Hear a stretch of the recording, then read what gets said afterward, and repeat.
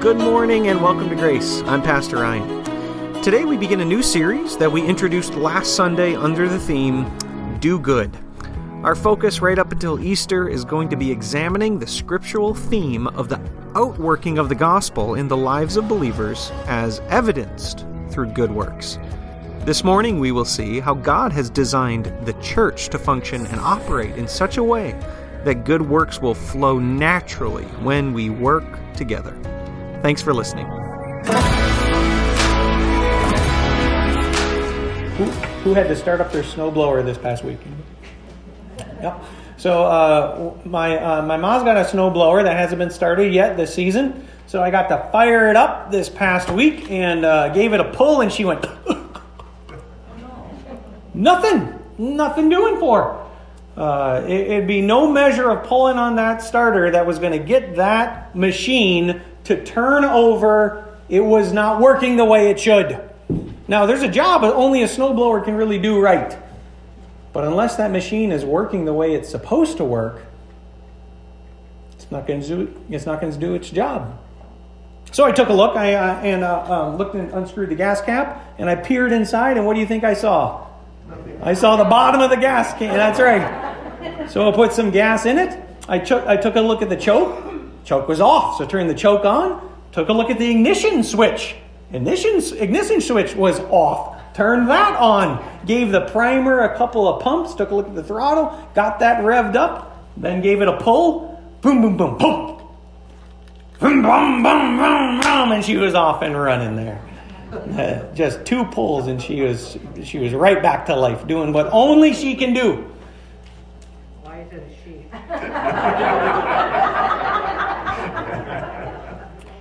You know, the church has a similar problem. God's works do not flow from your life and my life unless you are fueled up properly, unless you've got that ignition switch in the right place, unless you've got the primer primed. And there's a job that only you can do. There's a job that God has designed and made you for. Now, the church is called the bride of Christ, so she is a she. And in the same way that a snowblower can only do a job that it's designed to do, it has to have all the parts working so that it can function and do its job. The same is true as God's people. We have actually got a lot of little levers, a lot of little buttons and gears that need to be all measured out and flipped properly so that you can do what you've been designed to do. You may find in your life that good works are a little hard to do. I don't know about you, any honest people in church this morning, that, sometimes I don't act the way that I'm supposed to. Sometimes I don't think of my neighbor the way that I'm supposed to. Sometimes I'm more concerned about me than I am about them.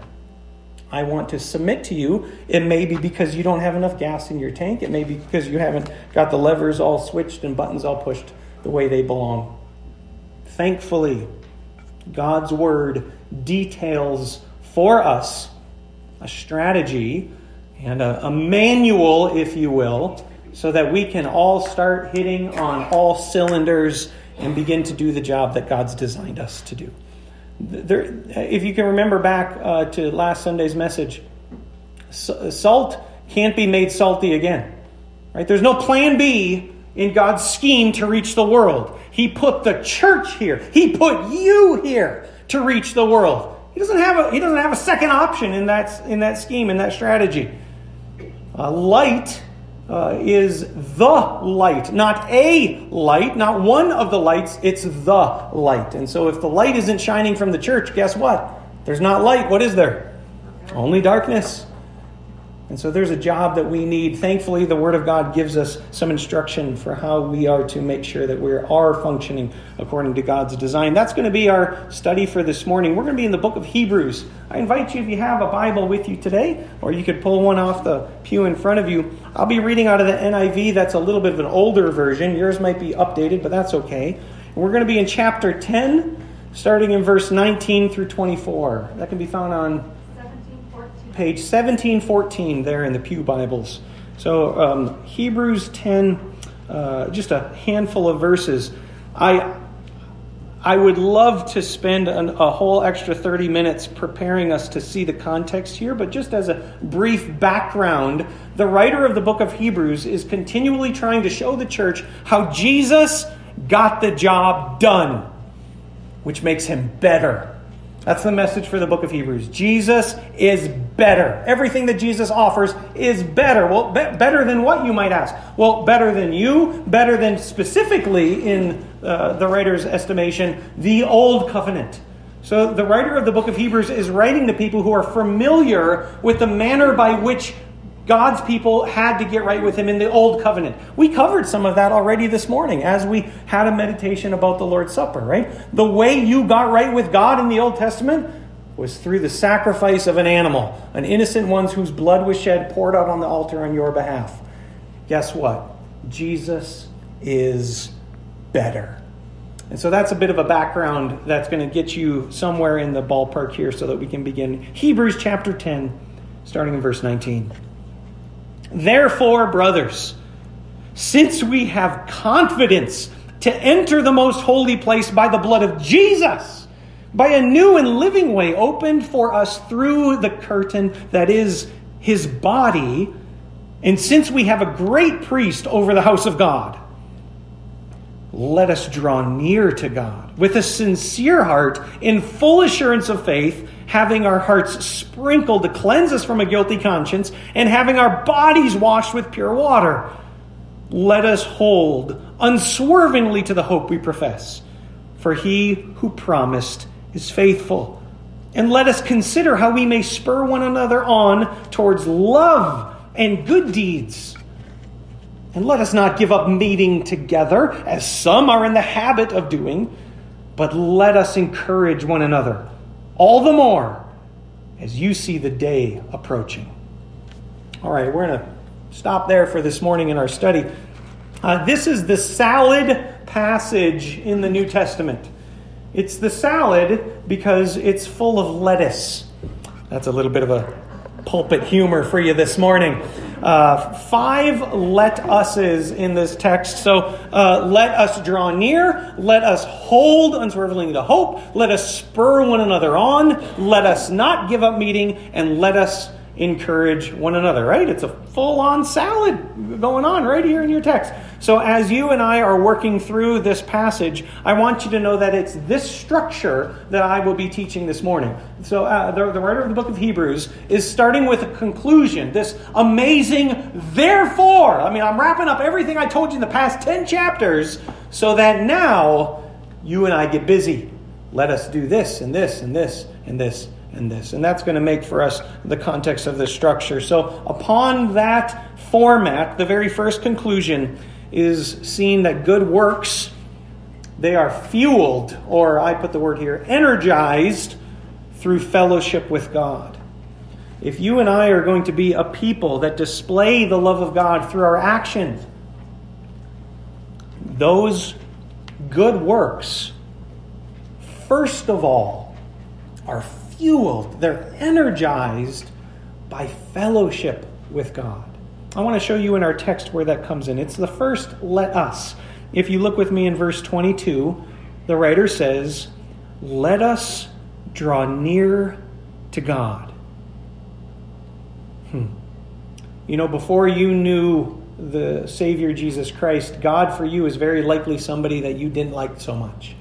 The bully, the boss, the guy who's continually judging you. That's the heart and attitude that you'll have before you know what reconciliation means, before you know what justification means, before you know grace. You don't go near to a person like that. You try to stay far away. The writer of the book of Hebrews says, you should draw near. And here's the reason why. The more that you and I find ourselves in the presence of God, the more our minds and hearts will be transformed to think like God. Everybody get that? This is not something I'm inventing here. You know this is true just practically. The more time you spend with people, the more you begin to think like those people. The people you surround yourself with are the people who you begin to carry on the similar values to. Same is true with God. The more time you spend with God, the more you will begin to think like God. The more you'll be able to have values like God. But it doesn't happen unless you are drawing near. Before I was kind of dating Emily, I guess we were dating. This was maybe like our first date ever. Let's call it that. First date ever. We were just going for a walk on campus. Just kind of not holding hands, just kind of talking and getting to know one another. And I, being the gentleman that I am, thought that I would prepare a little surprise as it was getting close to lunchtime. I'm not sure if this was so much just chivalry on my part or that I was hungry, but I called ahead and ordered 2 cheeseburgers, one for me and one for this pretty girl that was going on a walk with me. Well, as we reached the diner, I had asked them to have them ready so that as we showed up, the burgers were right there ready to go. And I remember I got them and she was like, "Oh, this is great." Sat down, picnic table. And as I unfolded my burger, oh man, I started to salivate. I mean, it had lettuce and onions and pickles, tomatoes and mayonnaise and ketchup and mustard, and it's dripping down my hand, right? And she's sitting there just looking at it. And she looks at me and she says, "Can I order a different burger?" Now, let me tell you something about dating for a moment here. Be careful who you marry. No. Here was the problem. I was ordering for her based upon whose appetite? Mine. I had not thought about what she would like, because when she orders a burger, it is a burger and cheese, and that is it. You don't ruin a burger with the rest of the things that belong on a burger, apparently. But that's how she thinks of ordering a burger. Now, let me tell you this. The more time I've spent with Emily, do you think I've ever made that mistake again? No. Because I'm not thinking just like me. Who am I thinking like? I'm learning to think of what her values are. And that doesn't happen by accident. That happens by spending time with somebody. This is exactly what the writer of the book of Hebrews wants from you. If you are going to display the works of God to the world, it's not going to happen unless you have spent time with God.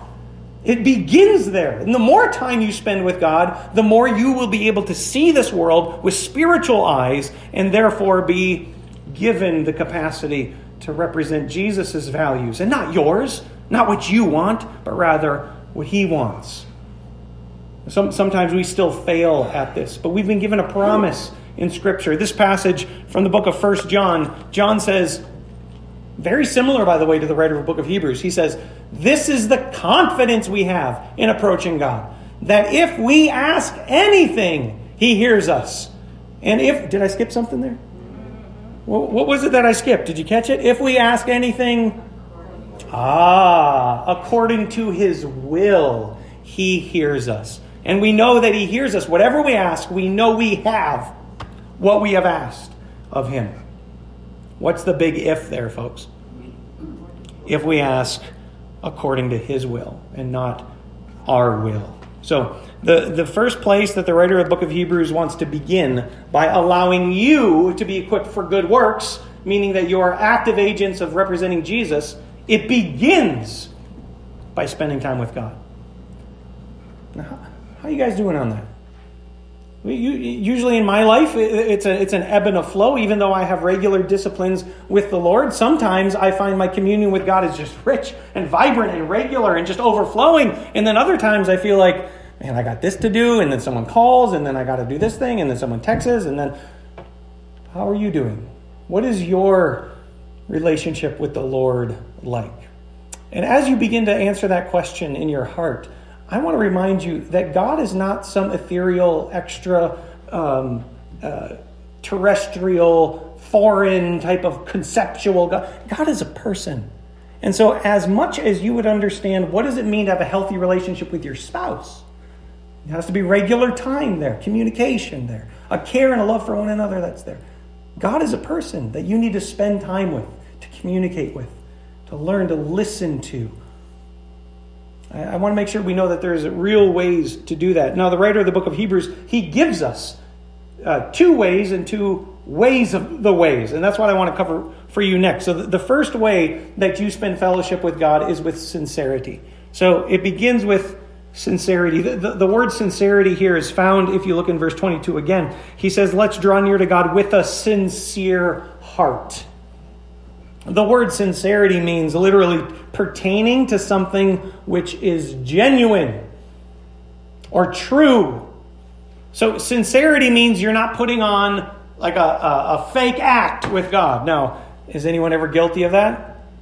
Anyone ever guilty of faking your relationship with the Lord or acting?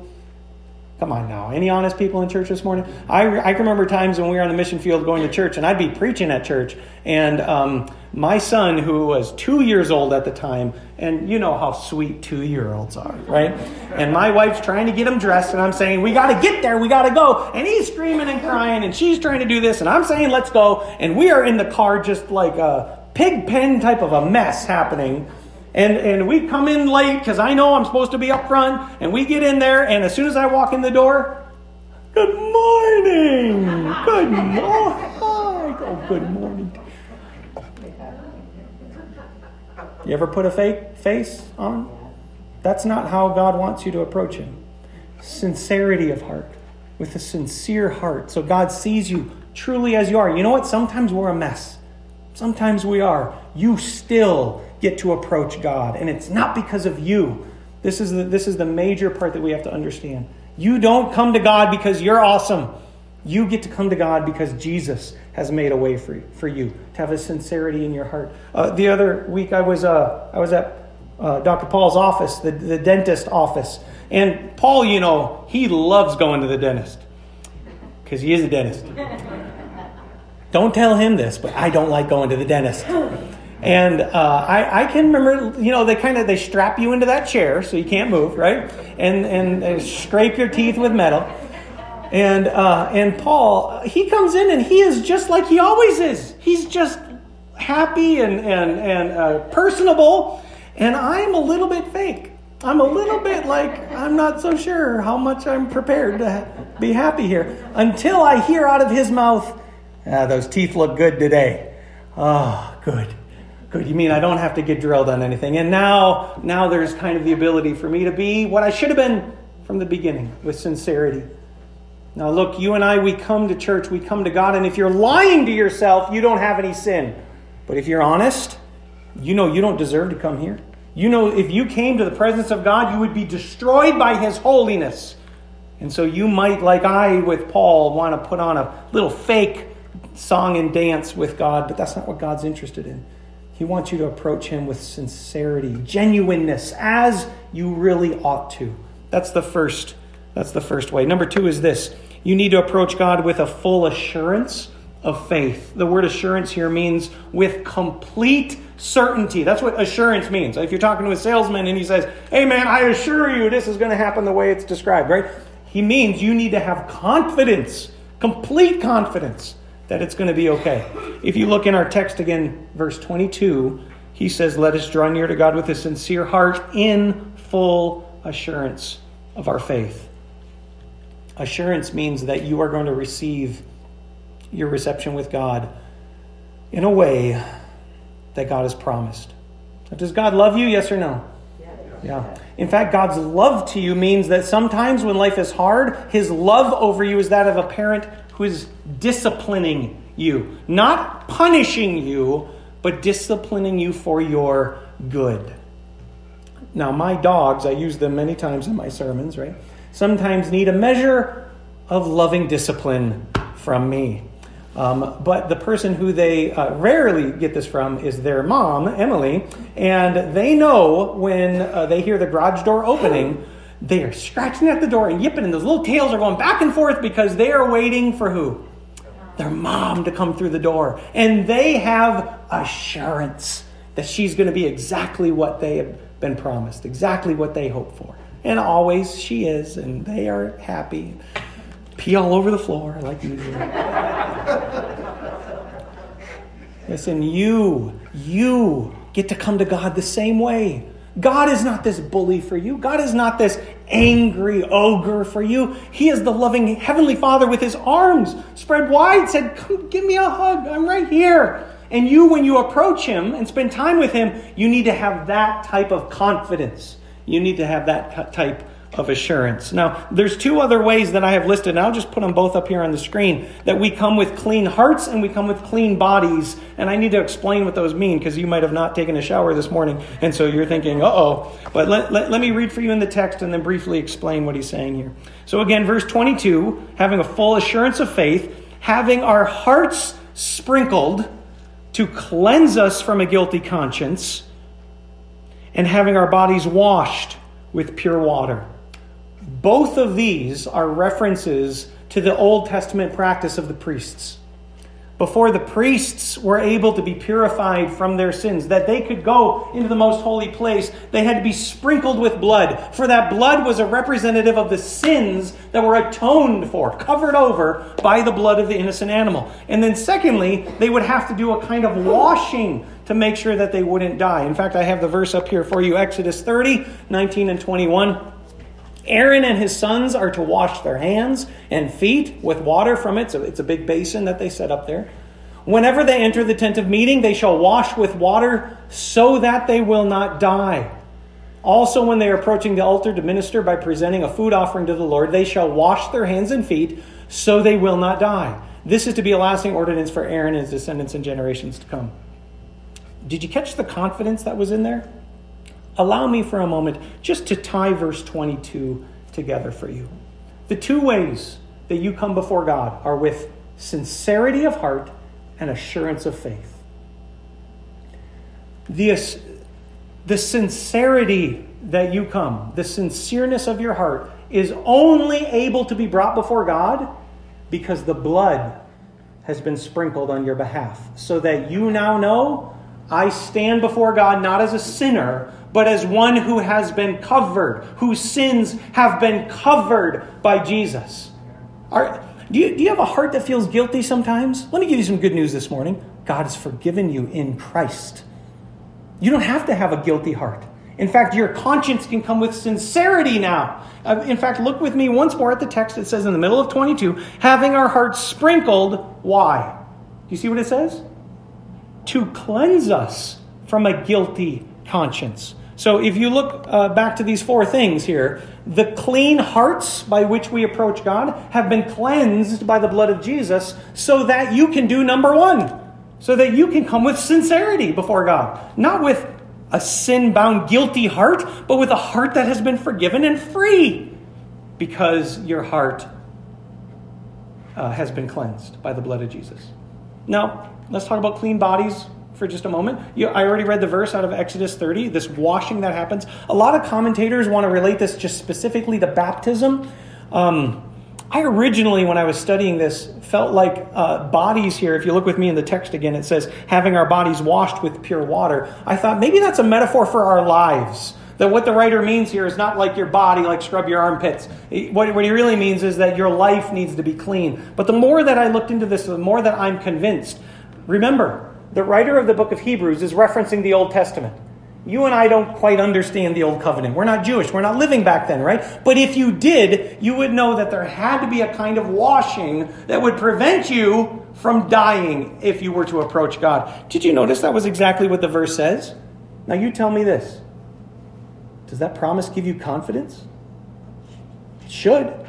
Look at the text again. Whenever they enter the tent of meeting, they shall wash with water so that they what? Won't die. Imagine, looking at it a little further, presenting a food offering to the Lord, they shall wash their hands and feet so that what? They won't die. Was Aaron a sinner? Yeah. Were the Levites sinners? Yeah. All those descendants of Aaron that would serve as priests at the temple to approach God, every one of them were sinners. And so as they approach God, they were afraid they might die. Except then they would remember, we washed. Don't you remember, guys? We washed. And what was the promise if we wash? If we wash, we will not die. That is what I believe the author means here when he says that you need to have your heart sprinkled. This is with sincerity. But the assurance comes from the washing. And I think the washing here is rightly represented by baptism. Not that baptism saves you, but baptism represents the promises of God, dependent on Christ, extended to you. You can have, therefore, full assurance of your faith. So just as we are wrapping up this first and main fueling so that you can do good works, I want you to be able to attach these ideas that clean hearts give you sincerity, and clean bodies, as represented for us in the promises of baptism, they offer you a sense of assurance that God is not going to destroy you because you're a sinner, but you are seen now in Christ as righteous, and you are able to come before him with a kind of boldness. It is that coming before God that will fuel you to begin to think more like God and less like you. Amen on that? Are we together? I got a lot more to get through, so let me move quickly here. Number 2, good works are engaged by depending on God's promises. So let's look at the second let us. This can be found in verse 23. Let us hold unswervingly to the hope we profess. Now, why is that in verse 23? Do you see who it depends on? For he who promised is faithful. If you are going to be able to engage in good works in your life, they must depend on God's promise. When I was young, my dad would go off on to fight forest fire. Deployments, they're called. So he would be deployed over to California, to Montana, fighting wildfire. And I can remember when my dad would return, the house would be clean. And my room had to be clean. And my sister and I would look out the window because we knew he was on his way home. And we knew as my dad was on his way home, he would be bringing gifts for me and my sister. And my mom would be so happy because he would be pulling up the driveway. Well, there was no way, as we were waiting for the promise of his return, there was no way that we could have a dirty room. We couldn't. It wasn't allowed. You had to make sure things looked the way that they were supposed to. But we did it based on the promise of his arrival. Is Jesus coming again? Is Jesus returning again? Yeah. What do you suppose your room should look like? Yeah. Do you get the metaphor? You and I, because we look to his promised return, the promise of God, for his extending eternal life to us, to that be seen as the adoption of us as sons, which is the redemption of our bodies at the return of Jesus when the dead are raised and we who are still here left alive are changed in a flash, in the twinkling of an eye. If that's the promise, wow, we should be getting ready, don't you think? We should be doing good works, preparing for Jesus' return. This is exactly what I mean by this. This is exactly what the writer means by this. Hold to that promise unswervingly. That word unswerving means without wavering. It's when I was young and in gymnastics, they had the balance beam. Remember this? And you were, kind of doing this as a kid, and I would do that at recess. We'd play the game Step on a Crack, and you break your mother's back. And so you try to step on all the cracks just to be a bad kid. I don't know where I was going with that illustration, but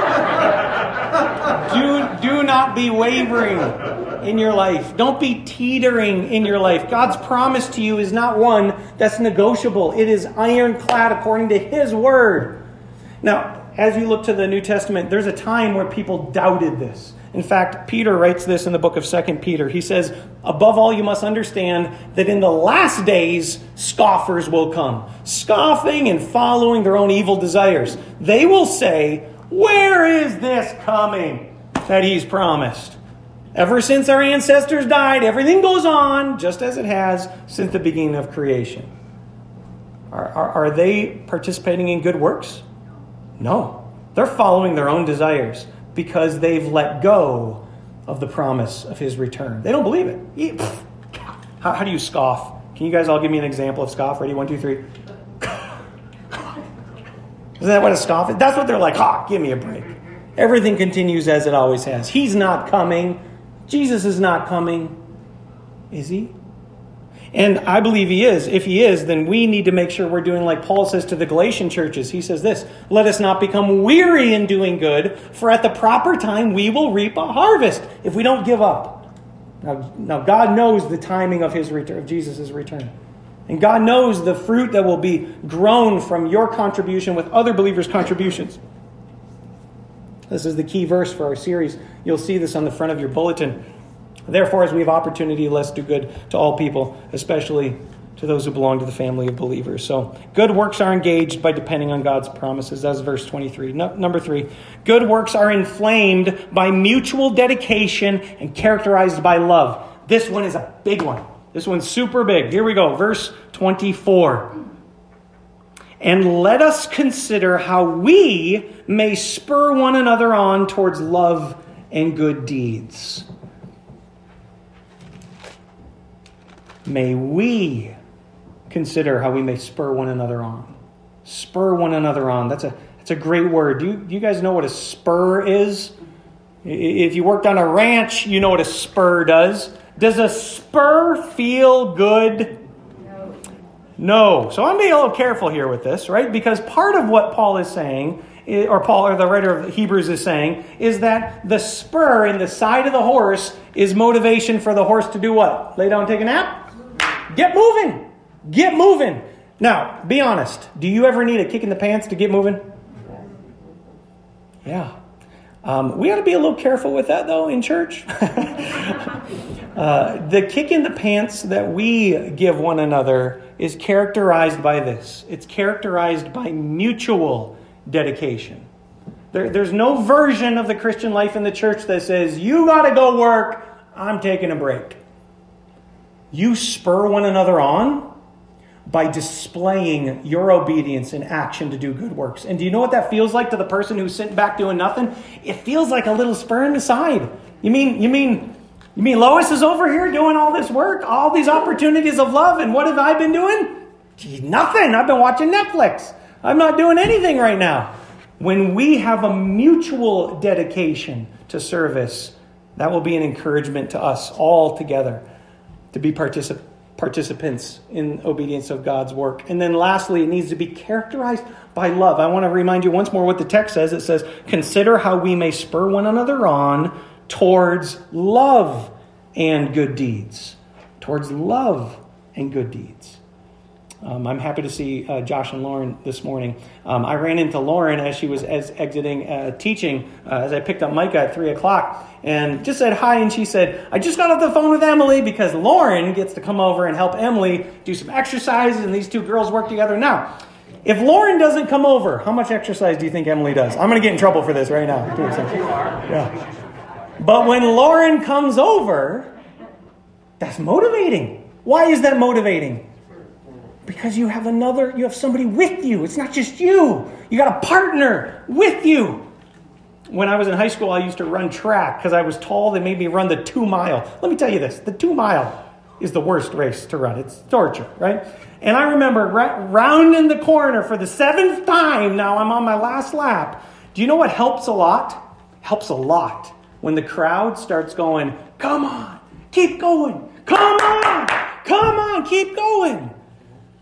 Boy, that gets you going a little bit. All right, I got a little boost of energy going in me again.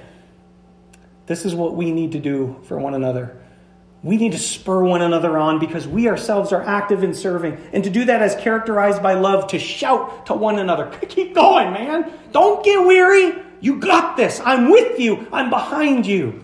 And good works will be inflamed in our lives. It's like taking a little fire that's burning and putting some oxygen on it and flaming it so that it grows hotter and higher. Number 4, good works are enriched by corporate perseverance and accountability. This also is super important. And I believe that number 4 is more important now than ever because we're in a time of physical separation with one another. You know what it was like a year ago, right? When you came into the building a year ago, could you even get to your seat? You couldn't even find a pew because there were so many people wanting to hug you and see you again, right? That's what it was like in Segola. Oh, we've lost something that was a treasure to us. We've lost perseverance and accountability that enriches good works in our lives, which means if we're to reclaim this, it has to happen by intentionality on your part. You're not going to get it by default by walking through the doors. You're going to have to actually try harder to encourage one another. So look with me back in the text. This is verse 25. He says, let us not give up meeting together, as some are in the habit of doing, but let us encourage one another. So let me get with that last one in a moment. This is one of the very few places where I think the Bible needs help. Could be careful saying that. I think you'll agree with me here. Look in verse 25. Let us not give up meeting together, as some are in the habit of doing. I think it's missing a word there. I think it needs to say bad habit. I think that's the part that's missing. So let me just read it again with that interpretation. Let us not give up meeting together, as some are in the bad habit of doing.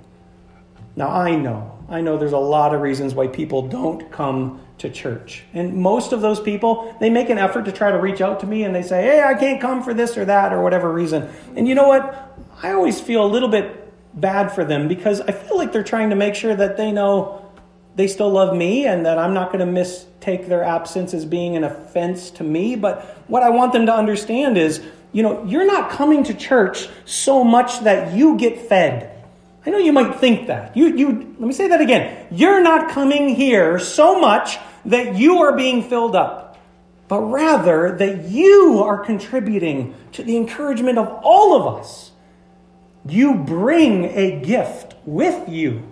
Even the Apostle Paul, as he talked to the church in Rome, he says, I long to come and impart a gift to you as you give a gift to me. This is what you gain when you come to church, is by giving that which God has put in your heart. And we are all the better off by having you here together with us. So are some people in the bad habit of giving up meeting together? Yeah, in the writer of the Hebrews day, they certainly were. Today, I know it's complicated. And for my folks listening on Zoom, I don't want you to feel guilt over that. I rather hope that you feel a sense of, I got to work harder at it now. I'm still with the church, but we're not together like we normally are. So what's the benefit of being together? Well, let's look in the text one more time. It says, let us not give up meeting together, as some are in the habit of doing, but let's encourage one another, and all the more as you see the day approaching. So, to my point here on number 4, your good works will be enriched by one another gathering together, because it's hard. It was hard in the day that the writer of the book of Hebrews was writing. Some were in the habit of doing what? I ain't going today. Now, for them, it wasn't because the Super Bowl was that day. For them, it wasn't because there was something to bake or cook or because they didn't feel good. The reason why they didn't come was because they could get killed by gathering. There was persecution happening in this time whereby you could be taken and brought to jail and even killed for gathering to worship Jesus. And so that was the reason not to gather. We need to make sure we understand how much we need each other. That's what my message here is trying to show us. And there's a persevering that happens through that. That's an encouragement to say, hey, we're in this together. It's also a form of accountability. Because, you can think you're doing fine when you're just all gauging your life on your own. But when you gather here together, there's a sense to which we say, how you doing? How's your walk with the Lord? Are you still serving? Here's how I'm serving. That's a spur. Ooh, that's a spur. Yeah, because we need accountability between one another. This is the whole reason why I want you to get a prayer partner. All right, number 5, I'm going to go quickly through this last 2. Good works are encouraged by a church that's focused on Jesus' return. You'll see this here at the end of verse 25. Let us encourage one another, and all the more as we see the day approaching. I would only characterize as when my wife is coming home from the store, Sadie will many times ask, when is she coming? When is she going to be here? And we have this little app on my phone that if I press it, it shows me right where Emily is on the map. And so even though Sadie doesn't know where the map is, she knows our dot and her mom's dot, and she knows that as those get closer, she's almost home. Well, Jesus is going to return. And if you had a spiritual GPS, it would show that he's closer today than he was yesterday. And so we need to encourage one another. Encourage why? Well, because Jesus is coming again. All right, the last one is probably the most important, but I've run out of time, so I probably can't give it too much. But good works are ignited only because of Jesus. And this comes from verses 19, 20, and 21. And so just very briefly, I'd like to read those for you one more time, that you would see good works don't come from you. They come from Jesus, because of Jesus. Verse 19 says, "Therefore, brothers, since we have confidence to enter the most holy place by the blood of" who? Come on, say the name good and loud. By the blood of who? By the blood of Jesus. By a new and living way opened for us through the curtain that is his body. Whose body? Jesus' body. Over the house of God. So there you go. Verse 19, 20, and 21. They teach us that good works, they're ignited. It's the spark. It's the ignition switch. It's what starts it all. It all starts from Jesus. And it all returns back to Jesus. All right, so let's wrap this up. I want to answer the question, the purpose of your prayer partner. And so that's the Grace Excursion. This is the number 2. Why do I need a prayer partner, Ryan? Well, here's why. Number 1, your prayer partner needs to ask you this question. How are you doing with your relationship with the Lord? Do you remember the first let us? Let us draw near to God. How are you doing with that? Good works are going to be puttering and sputtering in your life unless you are spending time with the Lord. So that's the first question. A prayer partner gets to ask you, tell me how you're doing. And sometime your answer is going to be, gee, it's been a tough week. Man, you should have seen who I had to deal with at work, or the phone call I got, or whatever it is. It's going to be tough. Well, with sincerity of heart, answer that question. But this is where it begins. It begins by asking the question, how are you doing with your relationship with God? Because good works are drawn from drawing near to God. Number 2, share with your prayer partner who you are praying for and what God is leading you to do for them. Because as you get to share that in your life, that'll be like a spur in the life of your prayer partner. Oh, that's a good idea. I never thought of to pray for this person. Or I never thought of that this would be something that I could do to help. And your interaction with them is going to begin to inflame in your heart those works that God would have you to do. That's that mutual accountability. That's that mutual participation in the work. So share with them. This is who God is leading me to pray for. And this is what God's leading me to do. Number 3, ask your partner how you can pray for them, to love them, and to be an encouragement to them. So it's pretty simple so far, right? You can do this over text message, by the way. It'd be better if you got together for a cup of coffee. That'd be the best way to do this, but the phone works just fine too. Here it is. You ready? I'm going to display it for you. How can I pray for you? How can I encourage you this week? Ask your prayer partner that question. And then lastly, and it should be the most obvious, and pray for him. And that doesn't have to be, if you're not comfortable praying out loud or in person, you don't have to pray over the phone right then. That's okay. Just commit to say, we're together in this, man. Or we're together in this, mommy, mama or lady. Right? We're together in this. This is not you alone trying to do this impossible task. This is the body of Christ coming together. And my encouragement to you today, as we would apply onto our lives this salad, this smorgasbord of lettuce, that you would learn to do that with the encouragement of having a partner with you. Amen?